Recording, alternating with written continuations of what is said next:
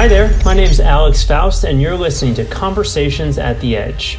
Each week, we meet with a top business thought leader to learn what they think we should be prioritizing to build better businesses, positively impact our communities, and scale up.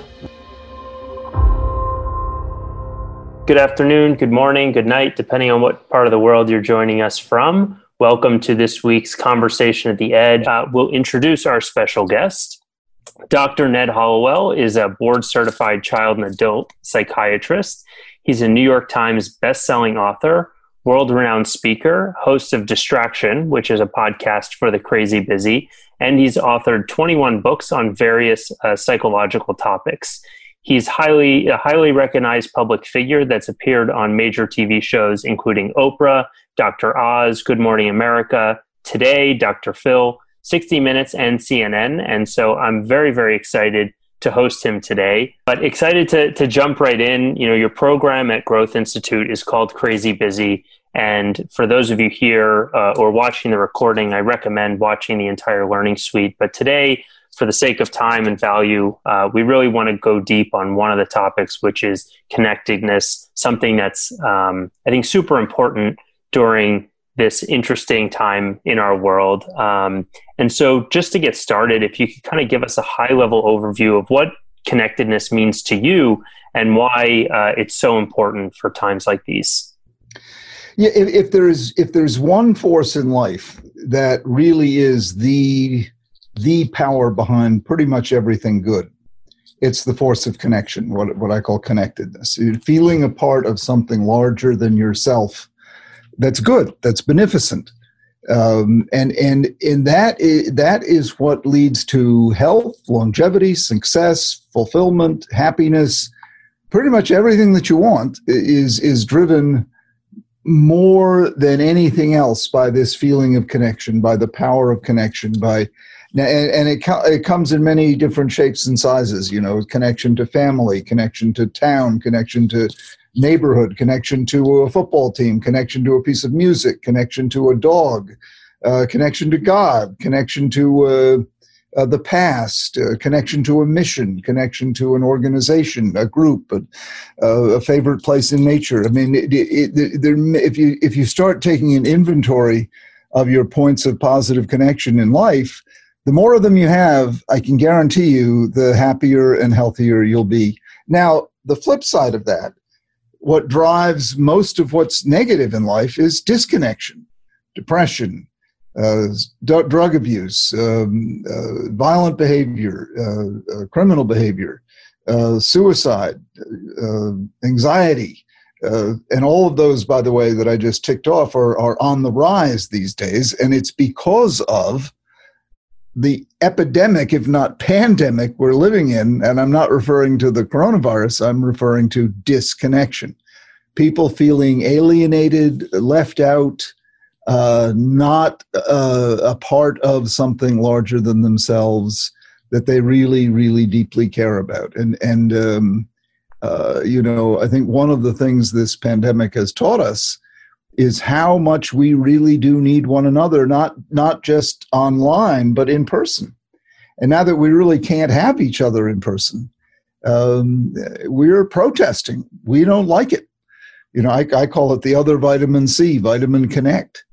And it is as essential for life as ascorbic acid, as the traditional vitamin C. So, you know, I want to really trumpet the importance of connection. And you know, it's free, it's infinite in supply, but most people don't take it seriously enough. And so they utilize it, they underdose on connection. And now we're being forced to underdose on it. And we should play by the rules. We should keep our social distance, wear our masks and whatnot. But it's painful. It hurts. And the reason it does is because we so need one another. So I'd love to kind of tie this back into the workplace. What should, most of the community here, the Edge community, CEOs, top executives, what should we be considering in terms of connectedness now with COVID in our workplaces? How should we be making sure that our teams get that vitamin C?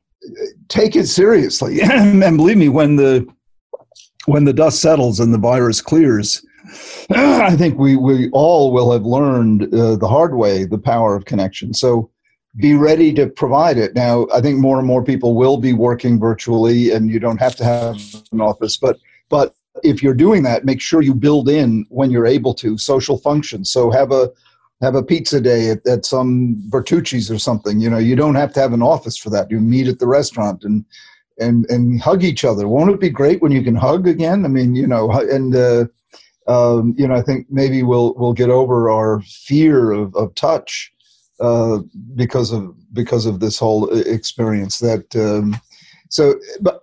there's no doubt that emotion is the on-off switch for peak performance. Emotion really matters. And so the best way to stoke up emotion is with major doses of Vitamin Connect. So pump that into your workplace, pump that into your culture, not through silly things like slogans, we aim to do the best, mission statements. It's all nonsense, that stuff. It's recipes for hypocrisy. The mission statements, you say one thing and do another. And even if you do it, it's so robotic. Oh, I'm now implementing be all that I can be, or something. I can't use the words that I want to use for it. But if you build in real, genuine, robust, honest, be true and be real, the place will take off. I'm telling you, the energy that connection generates is infectious. People are starved for it. And pre-COVID, we were creating such a culture of fear and mistrust, and what the country is just. It's like a desert of disconnection, and it's such a shame. These two groups that each think they have the truth, and they're intelligent people literally hating one another. That's not good. Curious, in the workplace, who is responsible for making sure that this connectedness, this dose of Vitamin Connect is being shared throughout your organization? Is it the CEO? Is it somebody else? Does somebody actually need to be accountable? What are your thoughts there? Who is responsible? You are. Each individual person is responsible. Don't wait for the CEO to do it. Don't wait for HR to do it. Don't wait for your supervisor to do it. And that's what happens, you see. Everybody is sitting there waiting, saying the morale here sucks. I wish somebody would do something about it. Well, You're the one who can do something about it. And all you have to do is strike up a conversation. I mean, you can connect. You can stick your head into someone's office or cubicle and say, this place sucks. And the other person can say, yeah, it sucks. And you both feel better. You both created connection. So it doesn't have to be around cheerleading statements, but you do want to steer clear of gossip. But you